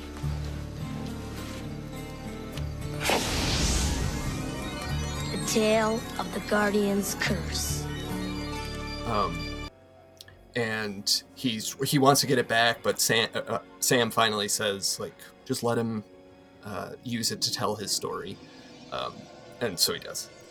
And then in the end, as Tucker finishes his story, he slowly sneaks away before Gary realizes suddenly he still has the Ankh and he has to go chase after him. So I think that this one, what's good about this Midnight Society is it fleshes out Gary's and Tucker's relationship a little bit, just sets that sibling rivalry theme up. And it's a rare instance in which the show eschews trying to make some flimsy connection to the moral of the story, instead opting for a thematic one with the Ankh and the theme of life throughout the episode, and eternal life. So what I like about this is they actually present like a real item and for once pretty skillfully weave it into the actual story. I mean, it directly relates to it. And finally, at the very end of the story, I love this. They close up on a stone tablet inside the museum with a fire pit drawn on it, and it fades into the Midnight Society fire pit. Love that transition. I think one of the best of the series. Oh, get out of here, man. Anyway, I think this is just it's an effective Midnight Society. Everything that happens serves a purpose and relates right back to the story. And not only that, but it creates a greater sense of the characters in the Midnight Society. So it pretty much does everything that one of these segments is supposed to do, I feel. Yeah, well, unlike Andrew's Midnight Society, mine actually ties into the story. Oh boy, and everything. So, I don't know all the names of the Midnight Society, but two of them are walking to the fire and saying, "Hey, who's the one that's told the story? Who's the?" I'm sorry. Who did tell your Betty story? Ann? You guys are Betty Ann. Yeah. They're like, "Hey, where's Betty Ann? Where's Betty Ann?" Okay, guys. Okay, you guys are the experts here. I'm just an outsider. I'm trying to fight for my life here. Oh, we love you. We love you. Okay, so two of the members are looking for Betty Ann because they went to the movies to sneak into the movies and not pay. And Betty Ann then tells the story, comes into the scene and says that, yeah, sometimes you have to make a decision, and maybe it's going to be the right choice or the wrong choice? She wouldn't let her friends sneak into a movie. We're coming out of one movie theater, and the next one's right there. The door was open. We were in. But I didn't want to do it. So she yells out, "Hey guys, this way out." The usher sees us, bang, we're dead. You didn't want to go. You should have stayed quiet. I'm not so sure about that. I really thought it was wrong. So I had a choice. Should I stand up for what's right? Or stay silent? I hope this is about your story. It is, kinda. Silence has power. The power of the unknown, the unspoken. Silence can be a blessing, a welcome moment of peace. Or it can be evil. The trick is to know when to welcome it, or be very afraid. Submitted for the approval of the Midnight Society, I call this story The Tale of the Silent Servant. These individuals, or this individual, this kid, making wrong choices with his wishes, right? So he's actually, whatever he's saying manifests itself through the scarecrow. So at the end of the society, Betty Ann concludes the story, and those two individuals that wanted to sneak into the movie and she got them caught said, "You know what? Why don't we go to a movie tomorrow and we'll pay for you?" And she said, "Oh, really?" And he said, "Yeah, you know what? Your story was so amazing, and I thought about it the entire time you were talking, that it's changed my mind about sneaking into movies, and we want to go and we want to make the right choice rather than the wrong choice, like Jared did." So, I thought it was a really great scene because we see two youths who are just being youths and wanting to sneak into a movie. And after their friend Betty Ann tells this amazing story, they really hit them in their heartstrings, and they wanted to change the way that they were going to live out the rest of their lives and actually, start making the right choices. Well, what didn't you like about Max, the Silent Servant Midnight Society, Andrew? To me, this was just one of those pained attempts at connecting what's happening in the Midnight Society back to the story. I mean, I don't know, I don't know what the moral connection is. I don't know what the connection is here. It's like, don't do the wrong things, I guess. I mean, pretty broad. Betty Ann finally says, one of the things she says is, the question is, should I stand up for what's right or stay silent? But how does that connect back to the story? The girl not telling the dad what really happened to the window at first, but nobody really learns a lesson in the end of the story. It just seems like a very weak connection. And I think Betty Ann puts it best when one of them asks, "I hope this is about your story," and she says, "It is, kinda." I think that pretty much sums it up. Yeah, I do like Tucker. Like what else would she be talking about? Yeah. What about you, Max? Any issues with Andrew's Midnight Society? Yeah, I think he's trying to make it seem like there's this huge connection between the Midnight Society and the story itself, but really it's just this ankh, and really the ankh that he's wearing around his neck and the ankh in the story, they don't look anything alike. He's also wearing this ankh, and he's saying, this ankh is an ancient symbol that everyone knows. But prior to that, everybody's saying, "What the heck is an ankh? An ankh? I've never even heard of that word." So he's trying to, make it seem like everybody knows about what this thing is, but nobody knows what it is. It just seems to be a symbol. I don't even know, if he really knew what an ankh was. Also, I thought it was very strange that he stole this out of the main guy, the leader, his private drawer. You know, this young kid with a private drawer. I mean, what's that saying to the children watching this? I just think Gary's like 15. Okay, well, he shouldn't have a private drawer. Oh We my should all know gosh. what's in the drawer. I appreciate this attempt. Oh, shoot. What's in Gary's drawer?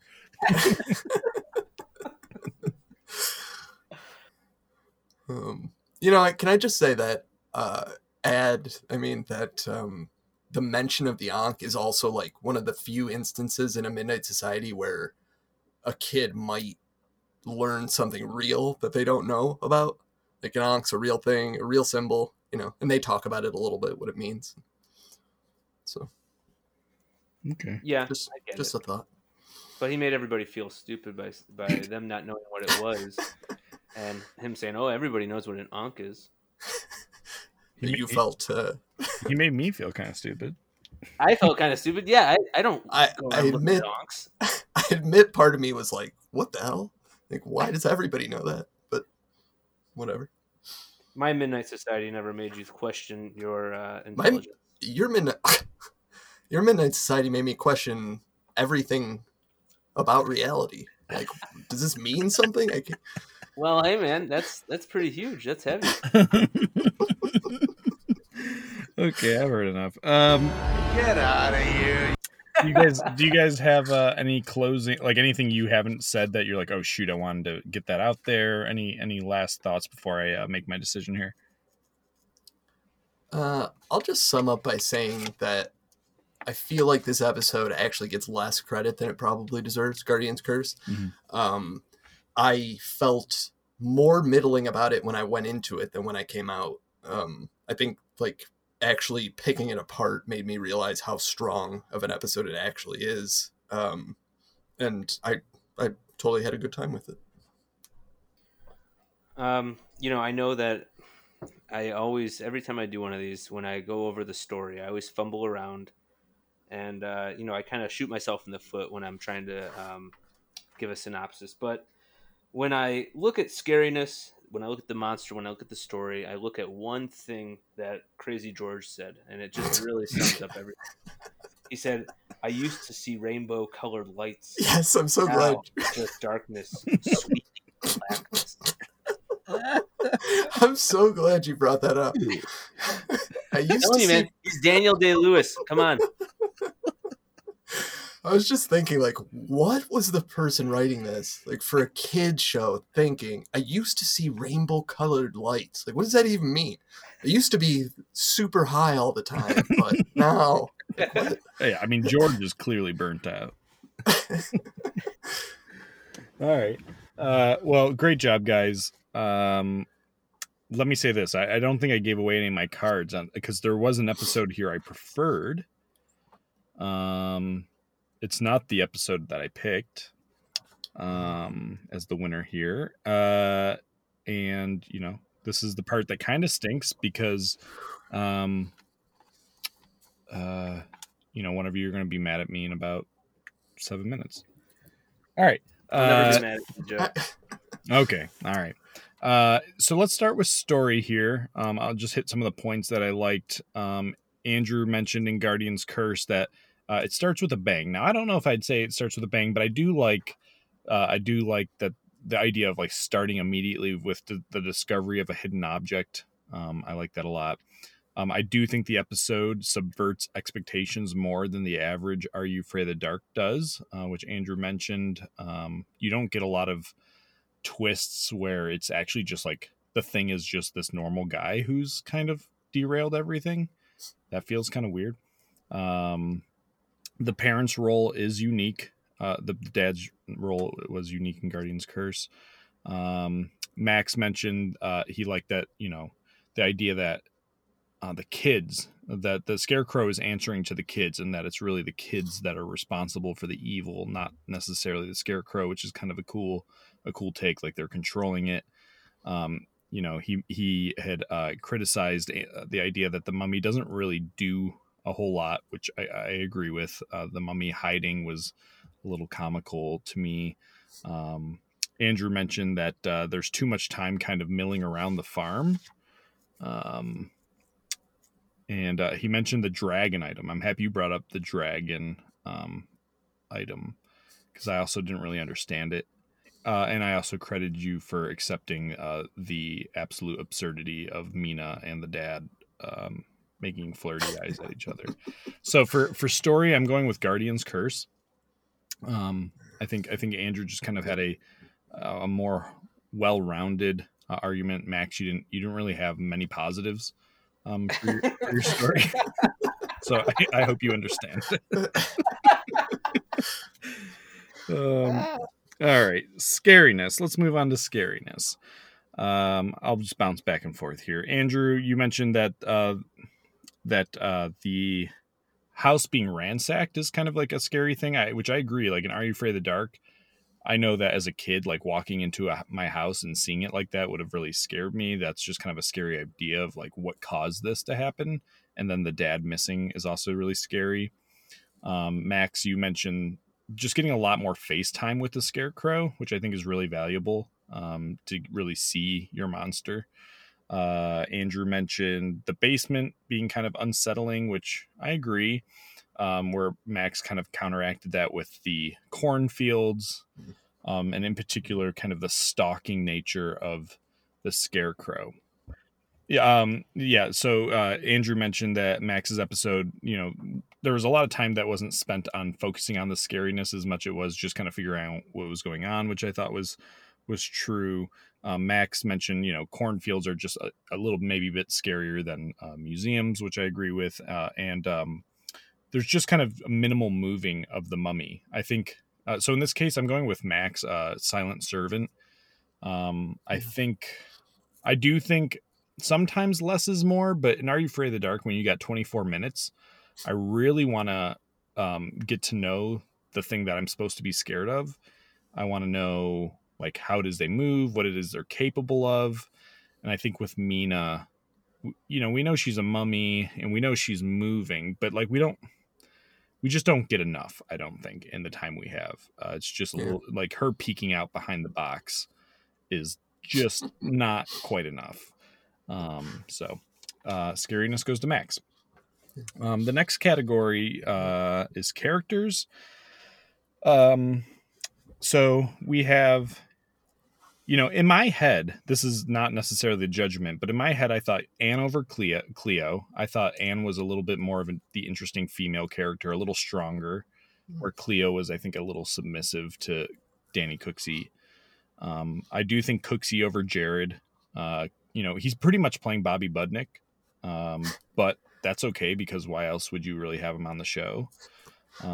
So I think his attitude kind of actually helps keep the episode afloat, where Jared's just kind of your ho-hum, Are You Afraid of the Dark kid? And then Crazy George, I mean, legendary. This is a truly theatrical performance. He might be better than Daniel Day-Lewis. Put it that way. But Andrew, I like Andrew's mention that the parent is actually integral to the story. Usually the parent is just kind of this like obstacle for the kid, but in this case, it's really the parent. I mean, they're an obstacle, but they're also really part of like what is happening. And I like the use of the dad. I like that they kind of resent their dad, but not really, because they understand he's just kind of like Cleo says, he's just doing the best he can. So I like that angle. I like in Max's episode, I do think the dynamic between Jared and Anne is a little better than Cooksey and Cleo, but not by a lot. Andrew mentioned that George's story makes no sense, and I think this might have been like the clinching kind of argument on this one. So I went with Andrew for characters. I did not expect to, because I actually liked the characters a little bit better on Silent Servant. But George's story doesn't make any sense. Even though I don't like Dr. Capel Smith, I think he's a stupid character, and I actually think the episode would have been better without him. I think he at least makes sense in the story. Like his storyline isn't kind of confusing; it's clear. And Crazy George, even though I loved watching him, and I could watch a whole episode about Crazy George, I don't get. I just don't get why he really even needed to be in the episode. Yeah. So characters goes to Andrew. Not to spend too much time on it, because I think scariness and monsters were really closely linked on this one. I went with Silent Servant. Again, you get to really see the Scarecrow. I agree with Max when he said the costume design was, I thought it was really good, like the leathery face. I think the reason we get to see it so much is probably because Are You Afraid of the Dark knew they had something kind of cool to look at. Andrew, you mentioned that like it might be the simplest costume design in the series, which I actually think is a strength. I liked kind of how simple it is. I like that Max mentioned that, it's listening. That's kind of an unsettling idea that the creature can kind of just hear you. It moves with a purpose. The framing's really well done. And again, Mina's just not very threatening. It's unsettling, but I always felt like the kids could outrun her. Andrew, you said there's a sense of dread. There is a little bit. And she has a backstory, which I think is a good thing. But I just think in the end, the Silent Servant Scarecrow is, I don't know. Yeah. The mummy. Go ahead. I totally agree with you. I think what I was saying about the Silent Servant is technically true, but like that it was a very simple costume, but they did make the absolute most out of it. I think, like with what they were using, it is somehow turned out to be a very creepy character, even though it's simply made. Right. Yeah, I agree. Oh yeah. Just her poking out from, like I said, behind the box. It played as funnier to me than scary, which is not great. Like, I don't know. She just seemed a little sheepish. All right. So as always seems to freaking happen, it comes down to the Midnight Society. Oh, brothers, right? Do you just want to know who won? Sure. I mean, I already know. Yeah. This one goes to Andrew, the Guardian's Curse. Max, you gave it a heck of a try. I do like the argument of Betty Ann being kind of the driver of good because, I'm like Betty Ann's number one fan. It didn't help that you didn't know her name. But Andrew saying like, I think in all honesty, both of your Midnight Society segments do like a garbage job of weaving their segment with the story. It just feels like really clunky.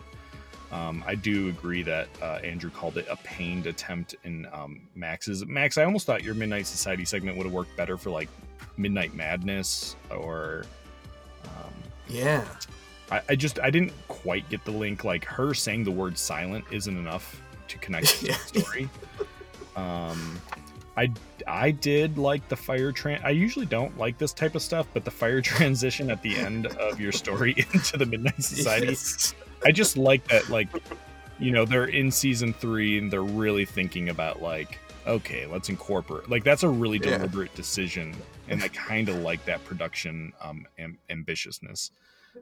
So I like that a lot. The Ankh, I do think, I guess it's kind of cool that you learned something.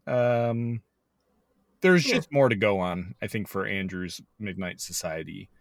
I also noted here, and this didn't count against you, but it was a question I had, which is why were Frank and Kiki trying to sneak into another movie if there was about to be a Midnight Society meeting?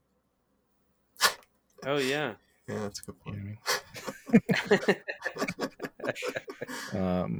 So anyway, you both did a good job. Max, we asked you to kind of carry the load on an episode that you weren't super familiar with. So I think considering that you definitely gave yourself a puncher's chance. I think had you come a little harder on the story one, you would have had a chance.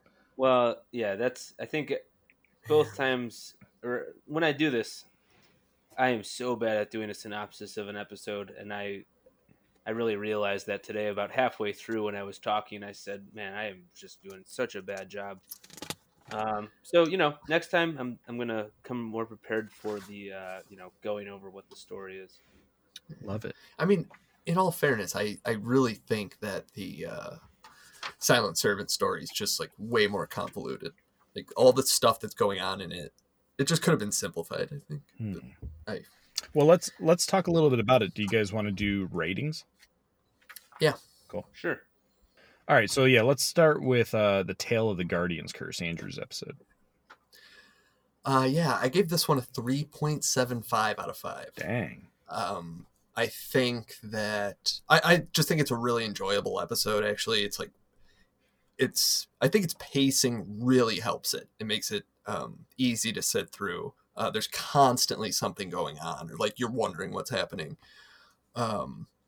It's not a top tier episode, but I still think it's better than I was giving it credit for going into this. Yeah. And I also just want to mention one of my favorite lines in all of Are You Afraid of the Dark in this episode. When Dr. Cable Smith turns to stone and his torch falls to the ground, and it like slowly kind of rolls toward the boxes, and Danny Cooksey jumps for it. Like it's supposed to look fast, but looks so slow. Yeah. He's like, save and a beauty. Save and a beauty. Yeah, there was like absolutely no imminent danger. Yeah. Anyways, I would say a 2.75. I mean, this is the first time I've ever watched it, and I was just asking myself a lot of questions throughout the whole beginning. I thought it started off a little slow. I did like the fact that guy was, the Dr. Cable Smith was the bad guy. I thought it was really terrifying. But just the lack of terror that I felt from the zombie, I couldn't give it more than a 3 or a 3. Okay. Yeah, I gave it a 3. I thought I think it's just like a very average Are You Afraid of the Dark. It's like not one that I would be excited to kick on again. I think a lot of its charm is Danny. It's like the Danny Cooksey Are You Afraid of the Dark episode. And the Mummy, the character design wasn't so bad. It's more like the way they used her. I think if they could have found some like interesting angles, like they did with the Scarecrow, a few more insert shots to make you feel like her presence, for sure, it would have probably made the episode feel like a little more dread-inducing. But I think they're just a little thin on the scares, and so I think it's not a bad episode, but it's just not one of my favorites. Hopefully everybody caught our artwork this week from Brett Wilson, who did an amazing job, as he always does for our verses. I asked his permission to share his reviews from his brand new book, Scary Tales, the ultimate unofficial guide to Are You Afraid of the Dark. It's a beautiful coffee table book. And he said, yeah, absolutely. He would be happy for us to share. So you guys want to hear his take on it? Heck yeah. I would love to.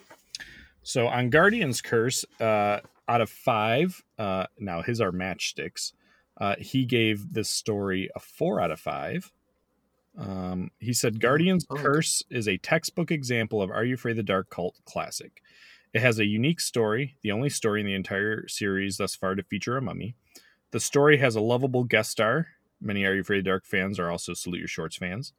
The plot is engaging, the dialogue is fun yet focused, and the twist at the end is really satisfying to witness after putting all the clues together thanks to these 2 super sleuth siblings. Why then is the tale not more popular? Well, unlike Frozen Ghost, which features another Nickelodeon guest star, it lacks a simple yet iconic hook from its antagonist. But that alone shouldn't bury this gem back into the sands of time. I feel that for those who can overlook Tucker's annoying tendencies as the scrappy do of the gang, this might be one of the best tales of his entire career. While it lacks the punch of a monster or a ghost story, this offering oozes goodness. Yeah, I like that synopsis a lot. It's Yeah. Really sums it up. And I'll share his Silent Servant. Do you want to go around before I do that and share your score for Silent Servant? Sure. I gave Silent Servant also a 3.75 out of 5. I feel very similar about these episodes. Like I like them. I like them both a lot. They're not my favorites, but again, like revisiting them, I like them more than I gave them credit for. And I think Silent Servant, even though I think the story is just kind of a mess, I think it does have a really strong sense of uneasiness throughout the episode. And I agree that the Scarecrow is a step up from the Mummy. It's just somehow it's just a very effective villain, even though you don't see that much of it. What you do see of it is very cool. And one thing we didn't mention, when the Scarecrow is finally defeated at the end and collapses, it's really cool. Like the shot of its clothes and face mask sitting there and smoking on the ground. Yeah. So I really like both episodes just for different reasons, but they fall right in line for me, like as far as how good they are. Cool. Excellent. I would give this one a 3.25. I think it was very scary.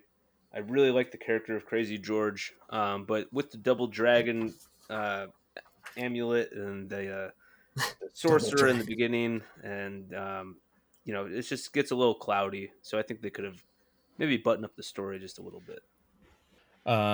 Yeah. I kind of I'm right in between you guys. I gave it a 3.5. So this is the episode I like a little. I like this one actually a little bit better going into the debate. Not enough that I thought it was going to sway me. It's not like I gave this a 5 and the other one a 3, but I just thought it was the pace was a little bit better, and I think that is solely to do with the Scarecrow. I also really like Are You Afraid of the Darks that you can tell are really set outside. So like the nighttime stalking of like in the cornfields. I just like the way that feels. Like it feels a little bit more like vulnerable, like you're just out in the middle of nowhere and this thing is watching. So I thought it was just, as far as scary goes, this would be the episode I'd say like is a little bit scarier. And I like that. Brett also liked this one just a tad better. He gave it a 4.5 out of 5. He says silence and scarecrows aren't exactly what I'd think about when a Betty Ann tale comes to mind, but Silent Servant still has a lot to offer. I particularly enjoy the atmosphere of the farm with its foreshadowing hints of what's to come once the Scarecrow makes his new home.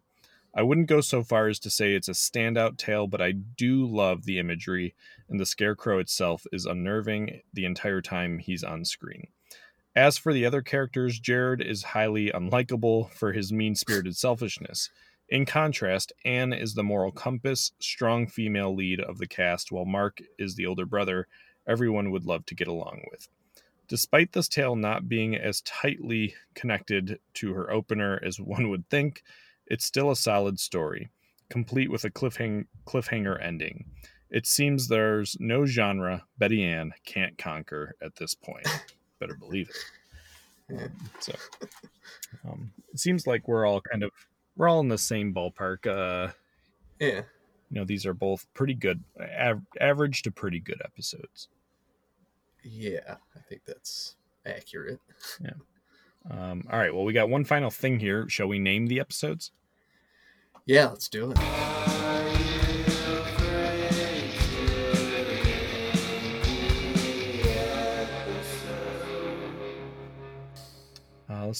Let's start with Guardian's Curse.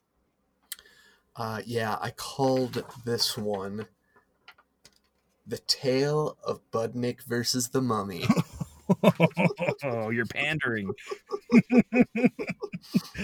I love it though. Yeah. Budnick versus the Mummy. Nicely done. I named this one The Tale of Mummy and Daddy. Oh, that's really good. Yep. Dang. Yeah. I called this the tale of Dad's new girlfriend. Oh, nice. Very good. That ending, it really made me uncomfortable. It happens so quick. It just feels like an afterthought, kind of. Yeah. I don't know. It seems like they're about to get a bed and breakfast. All right. And let's name the tale of the Silent Servant. Yeah. I call this one The Tale of the Straw Genie. Ooh, yeah, that's good. This is the tale of When You Wish Upon a Double Dragon Scroll. Yes.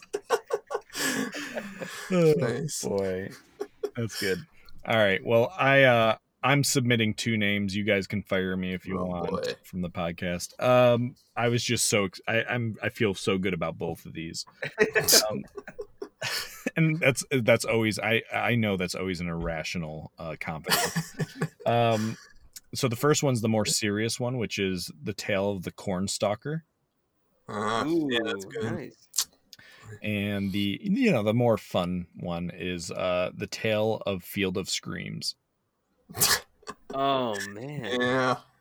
Those are both very good. Yeah, I couldn't pick between them. I'm like, you know what? Wow. There's 4 spots on the poll, so. Yeah. Okay, that's fair. All right, so we'll post those. You guys can vote. Great job, guys. You brought it. Yeah, thanks. Yeah, and Max, you did a great job. I know you're very hard on yourself, but I'm under 500 now. That's what you were worrying about this whole time?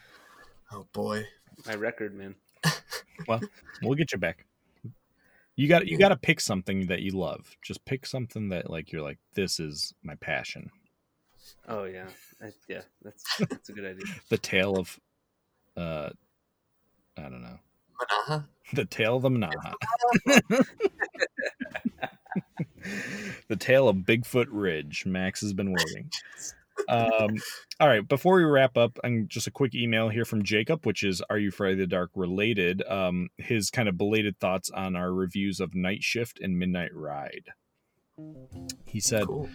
Dear Margot and Bud, I'm writing in with some lingering thoughts about 2020's Podtober. In your quest to give us in-depth and fun coverage, you 2 certainly didn't shy away from trick-or-treating at some of the edgier residences of the 90s Nick cul-de-sac. I loved your dissection of Night Shift. It's a top 10 story. A fantastic way for the show to end its original run with some much-needed closure for our budding lovebirds, Gary and Sam. Yet, it doesn't break into my top 5, mostly because of the overly speedy pacing, which you touched upon. The episode's manic energy makes the tale feel less like horror and more like an adventure story or a fast-paced thriller with supernatural elements thrown in. Night Shift is still very entertaining, but it's not as atmospheric as it could have been. I'm not the biggest Colin fan either, and he's definitely the weakest part of the episode. His desperate attempts to get Amanda to go out with him come across as cringy. A simple fix would have been to remove Colin and instead focus on the more comfortable relationship between Amanda and Felix. There was obviously a subtle romantic connection between the 2 in the episode. I really enjoyed Felix's character and all the internal conflict he had to deal with. The moment where Felix briefly thanks Amanda and then suggests that he remembered being a vampire was a nice touch at the end. I'm happy that not everyone forgot what had happened, making the kids' final defeat of the villain more rewarding. His rating, 4.25 Krebs stars, and he named the episode The Tale of How Colin is the Real Creep. Definitely. And then Midnight Ride. He said it was so brilliant that Vaughn came back for your Tale of the Midnight Ride episode to end Podtober. I loved hearing about how the UK celebrates Halloween. I can't say I'm surprised that the subject of candy corn became a topic of discussion again. As we all know, Joey just loves the stuff and will elaborate on their deliciousness when provoked. That's right. The Tale of the Midnight Ride is very similar to candy corn. It's sweet and satisfying in the moment, but doesn't leave you with much of a lasting impression. The story is a very middle-of-the-road, rescued by a handful of solid characters and good performances. The guy playing Ian did an excellent job in channeling a young Crispin Glover, which enhanced an already fun and quirky character. That's a good call. Yeah. The one-liners and witty comebacks that Ian rattled off are some of the best lines in the series. Much of the story took place in the woods, and I'll admit I was distracted by this. I'm not sure if you guys noticed, but most of the leaves on the trees were still green, which kind of took away some of that Halloweeniness. The forest location was also unrealistic for the place the makers were trying to recreate. A few years ago, I visited Sleepy Hollow in Tarrytown, and they didn't look anything like what is shown here. Today, the whole area is highly urbanized and industrialized, being more like a large city than a small rural town. Because of this, I felt a minor disconnect with the story, and I would have to mentally relocate the setting to somewhere else whenever I would rewatch it, like a New England or a parallel universe version of the town. What a sad fact that many people still think Sleepy Hollow looks like this sleepy little village that's been depicted in the media for the last 200 years, when in reality it's just another sprawling concrete suburb of New York City. It's a realization that makes you feel kind of hollow. Rating, 3 Krebs stars. And are you afraid to name the episode? The Tale of the Exploding Horseman. Sincerely, Jacob. Yeah, nice one. Yeah. Thanks, Jacob. Yeah, Always great to hear from him. Yeah, appreciate all your thoughts. You know what? I do want to say one thing before we go. Yeah. I forgot. And you can cut whatever percentage of this if you want out. I do want to just say thanks to everybody for the birthday wishes, whoever sent them. It was very nice of you. And I want to say to Quincy Poet, humbling that I could inspire anybody to write, and just want to tell you all you got to do is do it. Yeah. You'll get there. So awesome. And also, Joe's birthday is right around the corner here somewhere. Yeah. I just want to wish him a very happy BOC birthday. Oh, thanks, friend. Hey, happy birthday. Yeah, a couple of February birthday guys. Yeah. Fine month for it. Andrew, I wish you a happy birthday. I wished you a happy birthday. Right? Yes, you did. Thank you very much. Man. Oh, no, I wasn't looking for praise. I just want to double check that I... Yeah, you did, for sure. Usually Melissa keeps me up to date with whose birthdays are up. Max is fishing here. I know. Max, I better get a text at midnight. Well, thank you, Andrew. And yeah, thank you to everyone who sent in their kind thoughts about Andrew. That's really nice. We, I think pretty well on the record at this point of we feel really lucky that we have kind of the listeners we have who are just really thoughtful and kind. Yeah, absolutely. Well, speaking of thoughtful, Andrew, what are we doing next? Next episode, we're going to be talking about one of, I think, most listeners' favorite shows, Wienerville.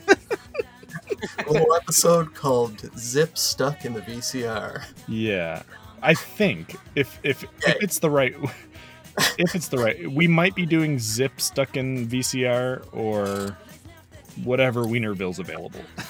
Yeah. This one just sounded pretty humorous. Yeah. Try it. We'll plan on Zip Stuck in VCR, and if that's not actually the right one on Daily Motion, we'll notify you of the change. But yeah, it's our first foray into Wienerville, which will be fun. Yeah, we've talked about it a lot, kind of like on the fringes of other stuff. Yeah. Yeah. And we'll have a first-time guest on with us who is his whole... he loves Wienerville. I mean, he's been letting us know for a while. If we do it, let him know. And probably better to have someone who actually knows a lot about the show. Yeah, for sure. And give Wienerville some love. I think it deserves it, really. I guess. Yeah, we'll see, I guess. In the meantime, if you want to reach out, you can find us on Twitter at BOC Podcast, Instagram at Orange Couch Podcast. You can email us like Jacob did at orangecouchpodcast@gmail.com. You can hear us on Podbean, iTunes, Spotify. Leave a review. That's the best way for other people to find us, or tell a friend, I guess. And speaking of friends, Max, you're the old punching bag. A punching bag? Just joking. Hey, you guys are the best.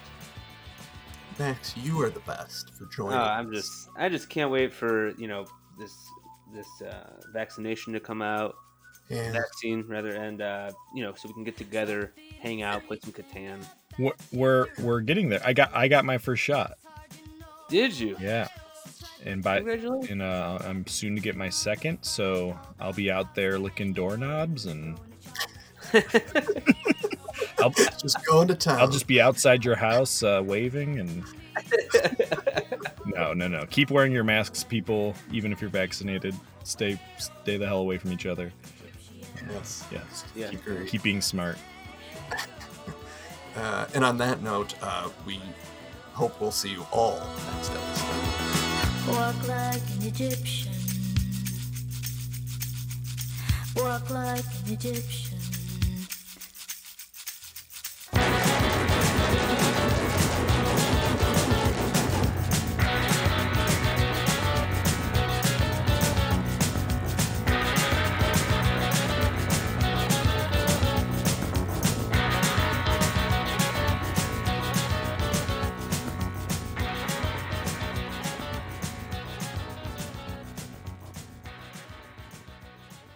W-A-R-T, Ward Radio, Wellsville. Hold on, Andrew. Sorry, my pen died.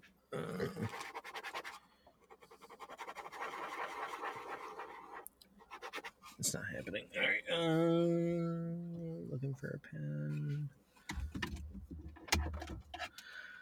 Oh boy. All right, I think I'm good. Well, I gotta get these notes. Yeah, sure.